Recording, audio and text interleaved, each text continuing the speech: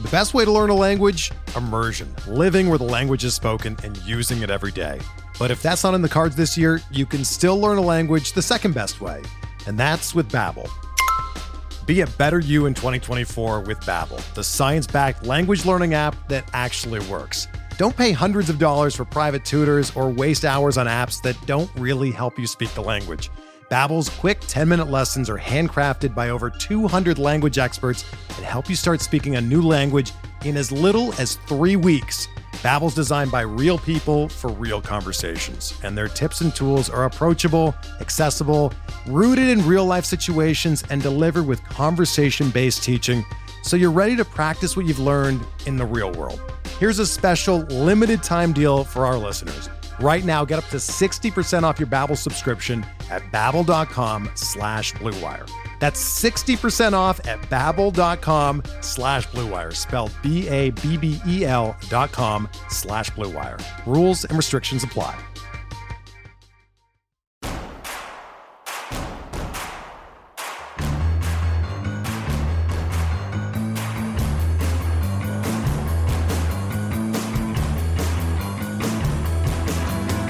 From your favorite source for Chicago White Sox talk, delivering news, interviews, analysis, and more. This is the Sox Machine Podcast with your hosts, Jim Margulis and Josh Nelson. Thanks, Rob, and welcome to a new episode of the Sox Machine Podcast. I'm your host, Josh Nelson, and it's January 27th, 2022, as we record a new show. David Ortiz of the Boston Red Sox, as expected, was the only player to be voted into baseball's Hall of Fame. That is certainly newsworthy, as has seen both Barry Bonds and Roger Clemens get shut out by the writers.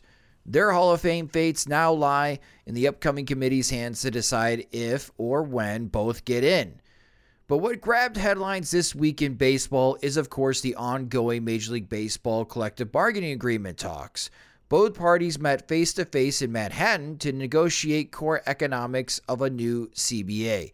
There's no deal in place, but we did get insight that the Major League Baseball Players Association might be focusing more on getting younger players paid with an increase in minimum salary. Major League Baseball countered the MLBPA's offer with a 5% raise, which doesn't cover inflation. Shockingly, there's still no deal. I have been wondering for a bit how these negotiations are being covered. We, fans, content creators, other media outlets, are getting this information often second or third hand. What really goes on in collective bargaining talks? Well, it so happens that someone with that knowledge has been sharing it on Twitter. His name is Eugene Friedman, and he's the counsel to the president of the National Air Traffic Controllers Association.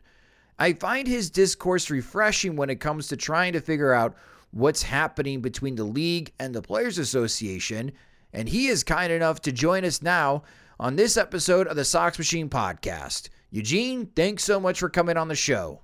Thanks, Josh. I appreciate the opportunity. So for our listeners and followers who may not be familiar with you, can you share your background, especially with your work with the National Air Traffic Controllers Association? Sure. So I'm a labor lawyer, a union side labor lawyer. Before I came to NATCA, I negotiated a couple of collective bargaining agreements as a member. So I was a member of the union as well as being a lawyer, and I was on those bargaining committees, negotiated the CBAs on my own behalf with my fellow members, and then came to NATCA about 17 years ago. And for NATCA, I've negotiated 4 CBAs with the FAA, an additional, I think, 7 or 8 extension agreements for those CBAs, 3 with our staff union representing management on the side of the employer, which is an interesting hat to wear as a union side labor lawyer. And 1, we also represent federal contract towers, which are towers that are contracted out by the FAA to be operated by private sector tower operators. And in one of those, about a decade ago, we reached impasse, and I was asked to step in and take over the negotiations. And we broke impasse and reached agreement. So I don't know how many CBAs that is total, probably about 10 term CBAs that I've negotiated. All right. So you got a great deal of experience with what's going on, especially a collective bargaining agreement and the negotiations. So I want to start with the media depiction of the talks between the league and the Players Association. In your opinion, are the national outlets doing a good job relaying what's happening between the two parties and conveying to fans on the talks between the league and the Players Association? I think it really varies who is delivering the message. I would say that there are some national media that do a really good job of reporting and advising people about what's going on. I think that a lot of the times, because the terms of art are very specific in labor law and collective bargaining, they sometimes use, I guess you'd say, common parlance. And when they do that, they sometimes run into trouble. One of those words is impasse. Impasse means that the parties have basically reached the end of bargaining. They can't reach agreement. And when impasse is reached, it basically gives management, particularly management, specific tools that it may use to unilaterally implement their last best offer. That's not something that has happened in the negotiations during 2020 to reopen bargaining. It didn't happen even in the 1994-95 strike. The National Labor Relations Board, as well as the district court where Judge Sotomayor, now Justice Sotomayor, heard the case, she found that the parties were not at impasse, and so unilateral implementation was not available to management. And so to say that the parties are at impasse just because they've not yet reached agreement is painting a false picture. The parties are still in disagreement. They're still working through the issues, and they're still negotiating. So that is, by definition, not impasse. Another term that's been used that's been used incorrectly is concessions. In collective bargaining, concessions generally means that the union had something already in a previous agreement and it's giving it up in order to protect some other right that they're interested in. Whether it's management says, hey, if you don't take a 20% pay cut, we're going to move the plant to Mexico. That would be a concession. If you make a proposal for something new and you withdraw that proposal, all you've done is withdrawn a bad proposal or a proposal that was unachievable. You haven't made a concession. And so, when the union withdrew its proposal to reduce the time to achieve free agency from 6 years to 5 years, when it withdrew that, it didn't make a concession. It just withdrew a proposal. The same was when management withdrew its proposal to start arbitration at 3 years instead of the current Super 2 status. That's not a concession. They just withdrew their proposal. And so, those terms of art are critical in capturing what's actually going on between the parties. And, I would hope that, my tweeting about the ongoing negotiations can help educate not just the public, but also the media so that they can phrase things in a more appropriate way. So Rob Manfred, in his letter to baseball fans on December 2nd, 2021, he wrote, quote, "Simply put, we believe that an off-season lockout is the best mechanism to protect the 2022 season," end quote. Then the league didn't meet with the Players Association for 42 days after that letter was published and 43 days after the lockout was official on December 1st, 2021. Is that a normal collective bargaining tactic taken by Major League Baseball to have a lockout and then proceed not to talk to the other party for 40 plus days? So, yeah, that was a really interesting letter, and it contained a lot of falsehoods, both misrepresenting the status of bargaining and misrepresenting the state of the law in the United States. So in the letter, the commissioner said, this is just part of the negotiating process. Well, it's not really part of the process. It's a management tactic Management is free to do it, but it's a unilateral right of management. It is not required. It's actually uncommon for a lockout to occur. In baseball in particular, there hasn't been a lockout since the 80s. That was a decision. It was a decision that was not made by both sides. And a lot of the media seems to place blame on both sides, whether they're trying to be objective or something else more nefarious is behind it. I don't know. But when they say, both sides are responsible for this, that's not true. This was a unilateral action. It was not required. Stating that this is, both sides are responsible for the lockout is not true. And I think it's important to note that management can end the lockout at any point. It's a completely unilateral action, and only they are responsible for it. Additionally, the letter said that the commissioner hoped that this would, move the parties towards resolution, that it would spur negotiations. And then his side took a 42-day Christmas vacation. Now, I assume for part of that time they were working, on their own to develop their most recent proposal. But when the ball is in your court and you say you want to move the process fast, you don't then take 40 or more days off. In the way we negotiate normally, we work for 2 weeks together. And it doesn't mean we're in the room together all the time, but we're meeting face-to-face part of each day, and we're working on proposals, counter proposals, and reviewing the other side's proposals, in our caucus.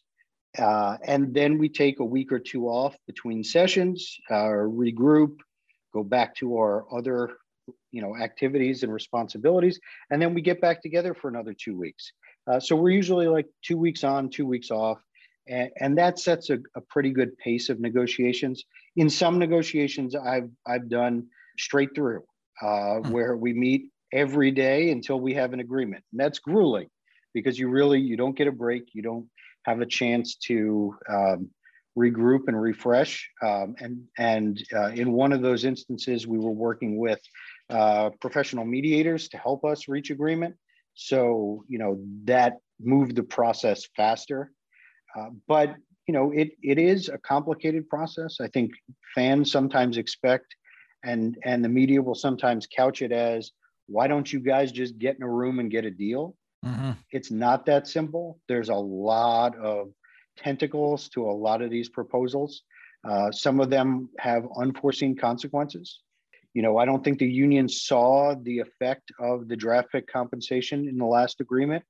And it had obviously devastating effect on free agency for players over 30 who were not at, the highest level of the game. So, every time they enter negotiations, they have to try to model these things out. They can't just sit in the room and say, yeah, that sounds like a good idea. Let's move on to the next topic. They have to kind of work through it, work in their caucus.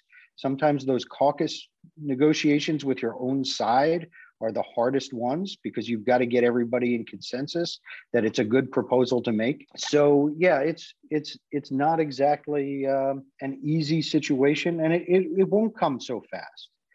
But I think right now, one of the positive aspects is that the parties are talking the same language.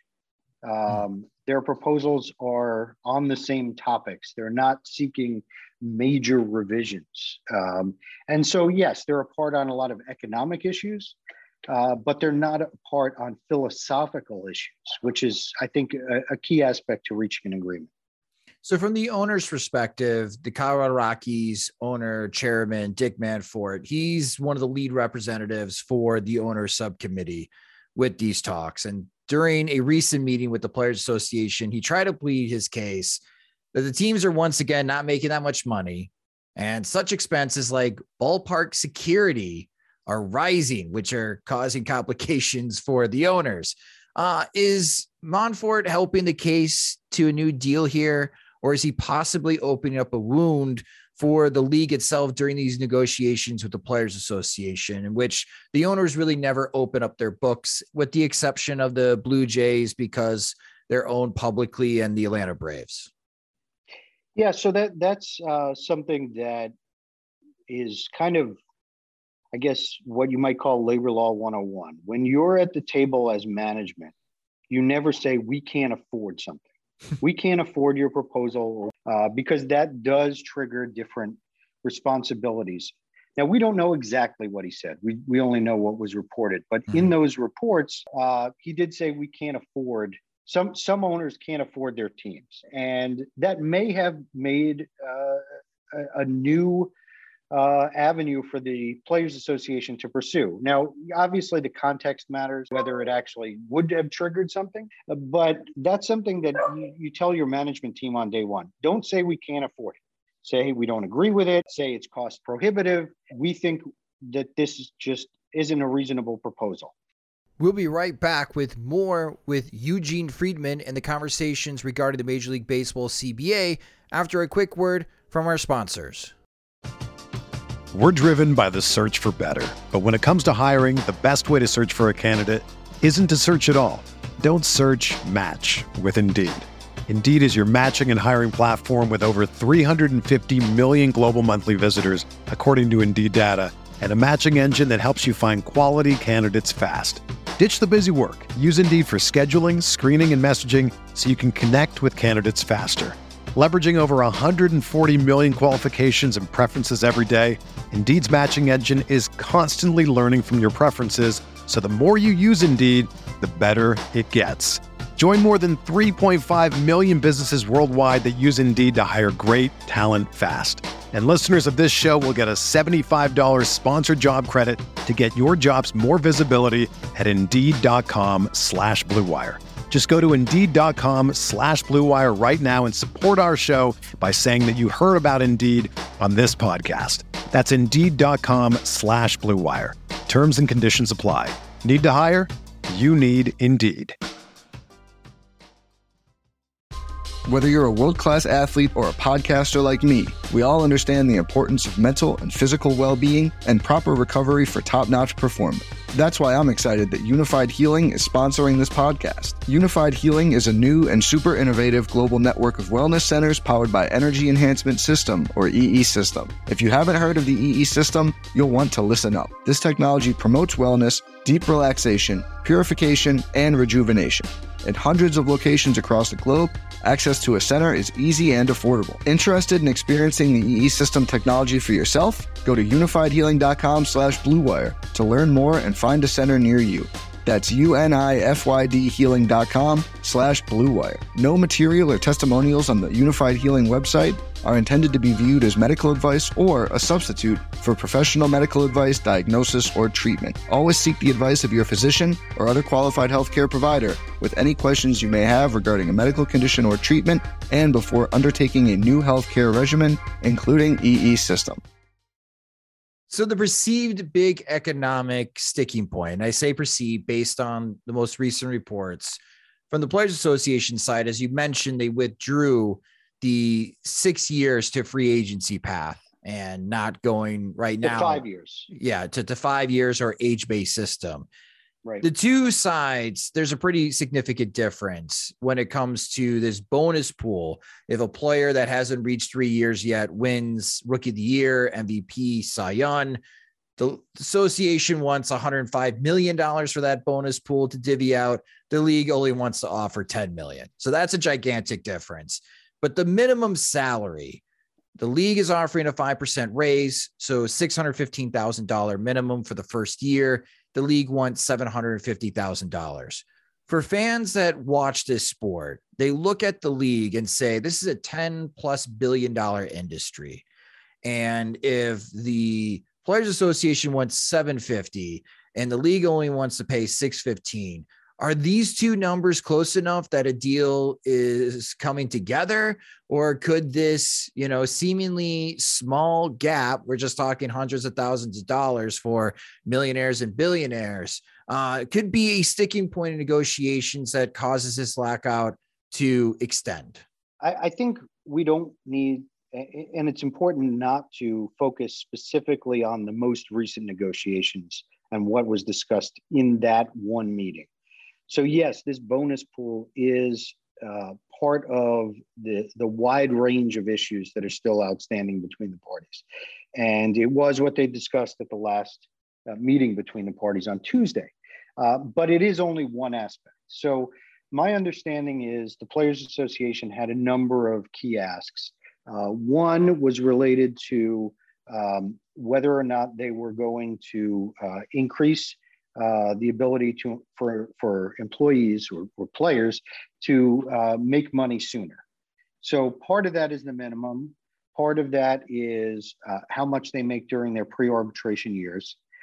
Part of that is when they're eligible for arbitration. And the parties have not agreed on any of those things. And one of those potential fixes was, how soon players might be eligible for free agency. That's all still outstanding other than when they'll be eligible for free agency. And the players have, as you noted, withdrawn their proposal. So that seems to be wrapped up. But there are other issues as well, which is tanking. And the Players Association is very much wanting to create more competitive balance. I know that the competitive balance tax is named for competitive balance, but when the Pirates received $58 million in shared revenue for national TV this year, which is a 30% increase as reported by Maury Brown of Forbes, you're talking about a significant amount of shared revenue right there. Then they have a $50 million local TV package. Then they have other shared revenue, some from the competitive balance tax, some from other commissioner-controlled funds, such as Major League Baseball advanced media and things like that for streaming and so forth. All of those things go in before a single ticket is sold. So you're talking about revenues of upwards of $120 million for the Pirates, a low revenue franchise. And then on top of that, you're adding ticket sales and merchandise and things like that. So, when the Pirates then spend $55 million on player salaries, yes, they have other operations costs. Yes, they have a variety of minor league teams that they're funding and, academies in Latin America and things like that. But they're not spending $170 million or $180 million on those things. And I'm not even counting all revenue, right? I'm counting the revenue that I know about as a complete outsider. Mm-hmm. So you're talking about a $120 million difference. And the Pirates aren't unique. They're just an example because they're considered a woeful franchise. Well, part of their woes are they keep trading with the Rays and keep getting worse every time they do it. But, the thought is these teams are not broke. These teams can afford more. And to spread out so much revenue among the teams that are just choosing not to compete, whether they're rebuilding like the Orioles on an extended rebuild, or they're not rebuilding at all, like the Pirates, they're just losing year after year. Those things affect the overall expenditure on players, and the union knows that. So it wants to keep teams from keeping all that revenue and not spending it. One way to do that is to reduce the amount of revenue that's shared. And so they've looked at that. There are discussions about changing the draft so that teams aren't, rewarded with better draft picks and a variety of other things. So those are the things on the Players Association side. But let's not forget, management is also asking for some major things in these negotiations. The competitive balance tax expired at the end of the last regular season. So in order to have a competitive balance tax this year and in future years, it has to be negotiated again. The players are obviously amenable to that. They've made proposals already creating or recreating a competitive balance tax. The players have also agreed in concept to the idea of expanded playoffs, which is a huge ask for management. They asked for it back in 2020. It was agreed to as a one-time only to make up for lost revenue during the no fans games, but it was not provided for 2021 because like the competitive balance tax, the Players Association wanted to go into these negotiations with a major chip available to them to trade for something else they wanted. And in this case, that revenue generated by TV especially for these additional playoff games will be huge. And the players want a share of that. And whether that's a direct share like they proposed back in 2020, or it's a share based on increased salaries overall, increased salaries earlier in players' careers, something like that, that's what they're looking for. But in concept, they haven't opposed it. So management knows that its two major goals are going to be achieved. The only question is, what are they going to agree to in exchange to meet those two major goals? And the other thing the Players Association has asked for a number of cycles now is a universal DH. I think management can't treat that as a traded item now. Management wants pitchers not to get hurt swinging the bat and running the bases. It benefits both parties. The fact that it hasn't been agreed to is a shame. That shows that management is not yet serious about this, because that's an issue that can be resolved immediately without any question. And it may have some minor costs associated with it, but it may also save money on the back end for injured pitchers. So that's the kind of thing that would show that the parties are really moving towards agreement once they knock that off the table, because that's a shared interest. If the league drags its feet more, because we're not quite sure when they're supposed to meet again for another core economics talk, and this gets dragged into March and there is no CBA and Major League Baseball still has the lockout enforced, is there anything legally that the Players Association can do to challenge the lockout by Major League Baseball? No, because this is, as I said, a tactic. And it's a tactic under the law that's provided. It's one of the presumed options for economic warfare. On the player side, they can engage in a strike. Management side could engage in a lockout, unless the lockout is for an illegal reason. And in this case, it's not. There's really nothing legally that could challenge it. The players can win the PR battle. We want to go back, but as I said, with the media saying, both sides are responsible, it may not be worth that PR battle. The other piece of it, I guess, is that, losing spring training games, it's a cliff. And I've explained it this way. You've got the coyote chasing after the roadrunner. If he catches the roadrunner, they have a deal. He's chasing after him. He's trying to make the deal. He's running at this cliff at, 100 miles an hour. Well, when he gets to the cliff, it's not a fall splat on, from 800 feet up. He's running at this cliff and he's falling 5 feet. He's stumbling and he's keep right on running, chasing that deal. And when he gets to the regular season, he's got another cliff and he falls, maybe 10 feet. And he doesn't go splat. He keeps right on running because they have no other choice. They have to make an agreement. It's just who has the levers against the other side and who can use that leverage effectively to get the agreement that they want. Now, a lot of these things are mutual interests, and there's a mutual interest in playing games. The players on opening day is when they start to accrue their salaries. They don't receive money during spring training. So I don't think they're that concerned about missing spring training games, other than the preparedness and the health risk, all of those intangibles. But in terms of tangibles, the loss of income, they won't experience that until opening day. Management starts to experience a loss of income when they don't have spring training games. They start to receive pressure from those municipalities that aren't getting tax receipts. They start hearing it from fans in Florida and Arizona. How come we're not seeing these games? And then starting opening day, they start losing revenue from other things. Now, some of them may not lose revenue for their local TV, but they'll lose ticket receipts. They'll lose merchandise sales. They'll lose those things. Obviously, their big ticket is is TV money, national TV money. And when they lose national TV money, that pressure comes more in August, September, and October. And so from that perspective, this is a defensive lockout. They didn't want to give the union the lever of power there to strike in August and put at risk the playoff money that they had coming.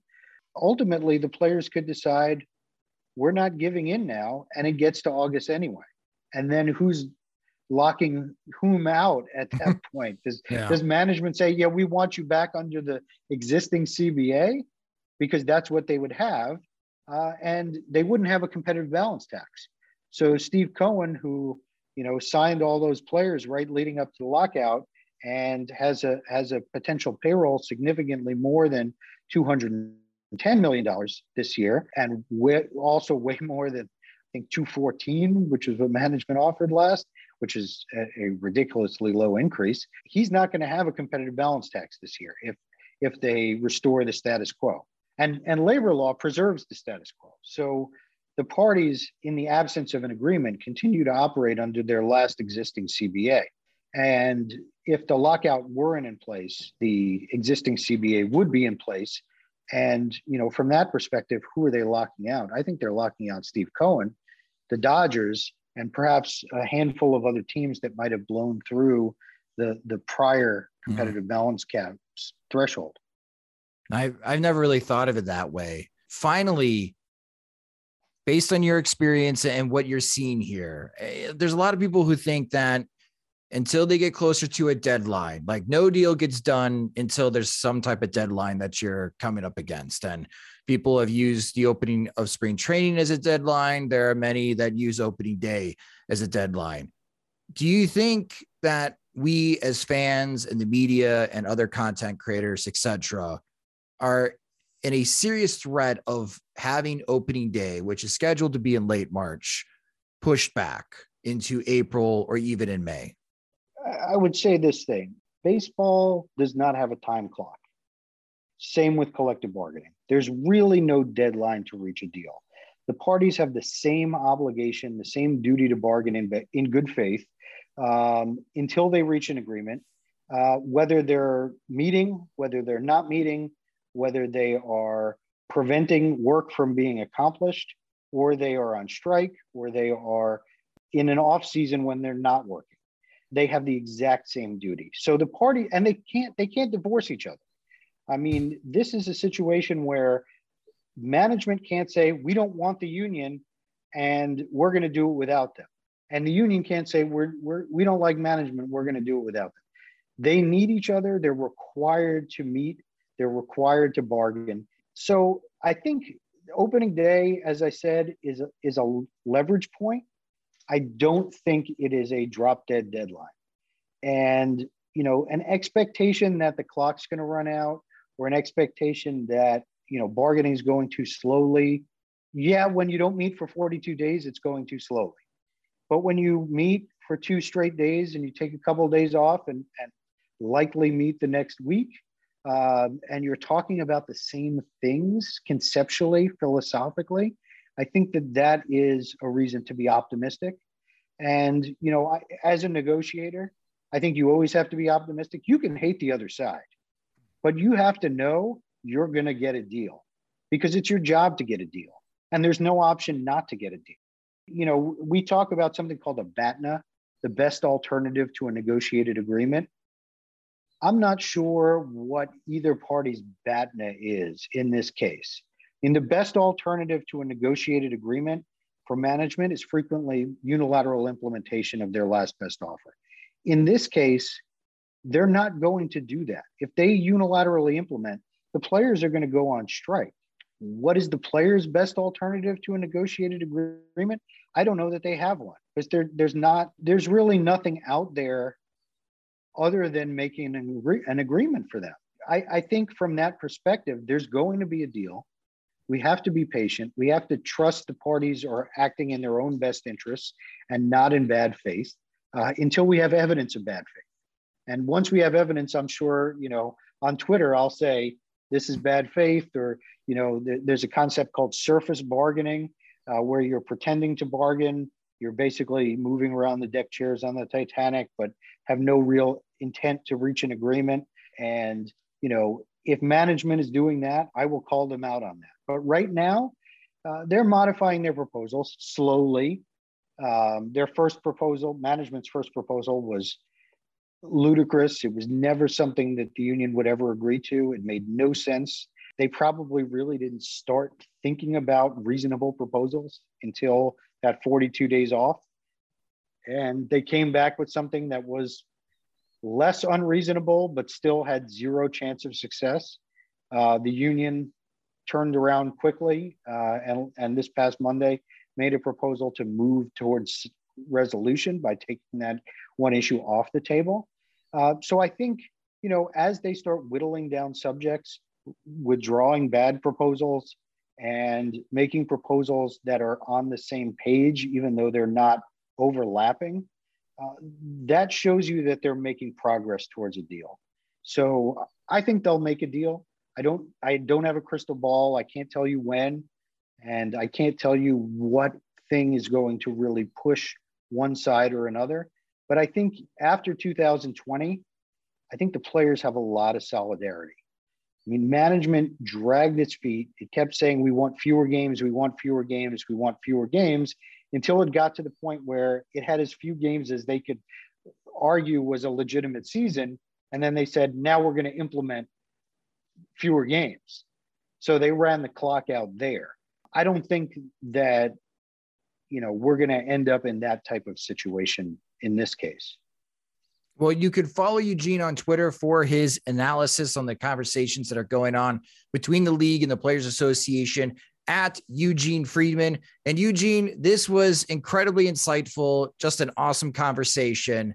And I really appreciate you taking the time to join us on the Sox Machine podcast. Thanks, Josh. I really enjoyed our conversation, and I'm glad I had a chance to join. That will do it for this episode of the Sox Machine podcast. Thanks for listening. And if you have been a longtime lurker or brand new to Sox Machine and enjoy our work, think about joining our Patreon. Our Patreon supporters get exclusive content, ad-free versions of the podcast and website, and the first opportunity to acquire our new Sox Machine swag at patreon.com/Sox Machine. I want to thank our new Patreon supporter, Hugh Harlan, and one of our oldest supporters, Kevin Shannon, who has been with us since the start of 2018. And in a few weeks, I'll be starting our MLB draft coverage with college baseball opening day coming, and our Patreon supporters get weekly reports of the top draft prospects. To get that exclusive content, again, sign up at patreon.com/Sox Machine. The Sox Machine podcast is a production of SoxMachine.com, your home for all things Chicago White Sox baseball, and part of the Blue Wire Podcast Network. I'm Josh Nelson. Thanks for listening.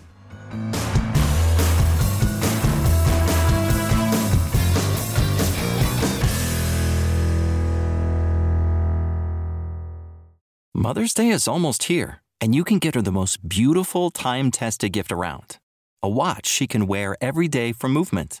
Whether mom's into classic dress watches, rare and refined ceramics, or tried-and-true bestsellers, Movement has something she'll love. And right now, you can save big on the best Mother's Day gift ever with up to 50% off site-wide during Movement's Mother's Day sale at MVMT.com. Again, that's up to 50% off at MVMT.com.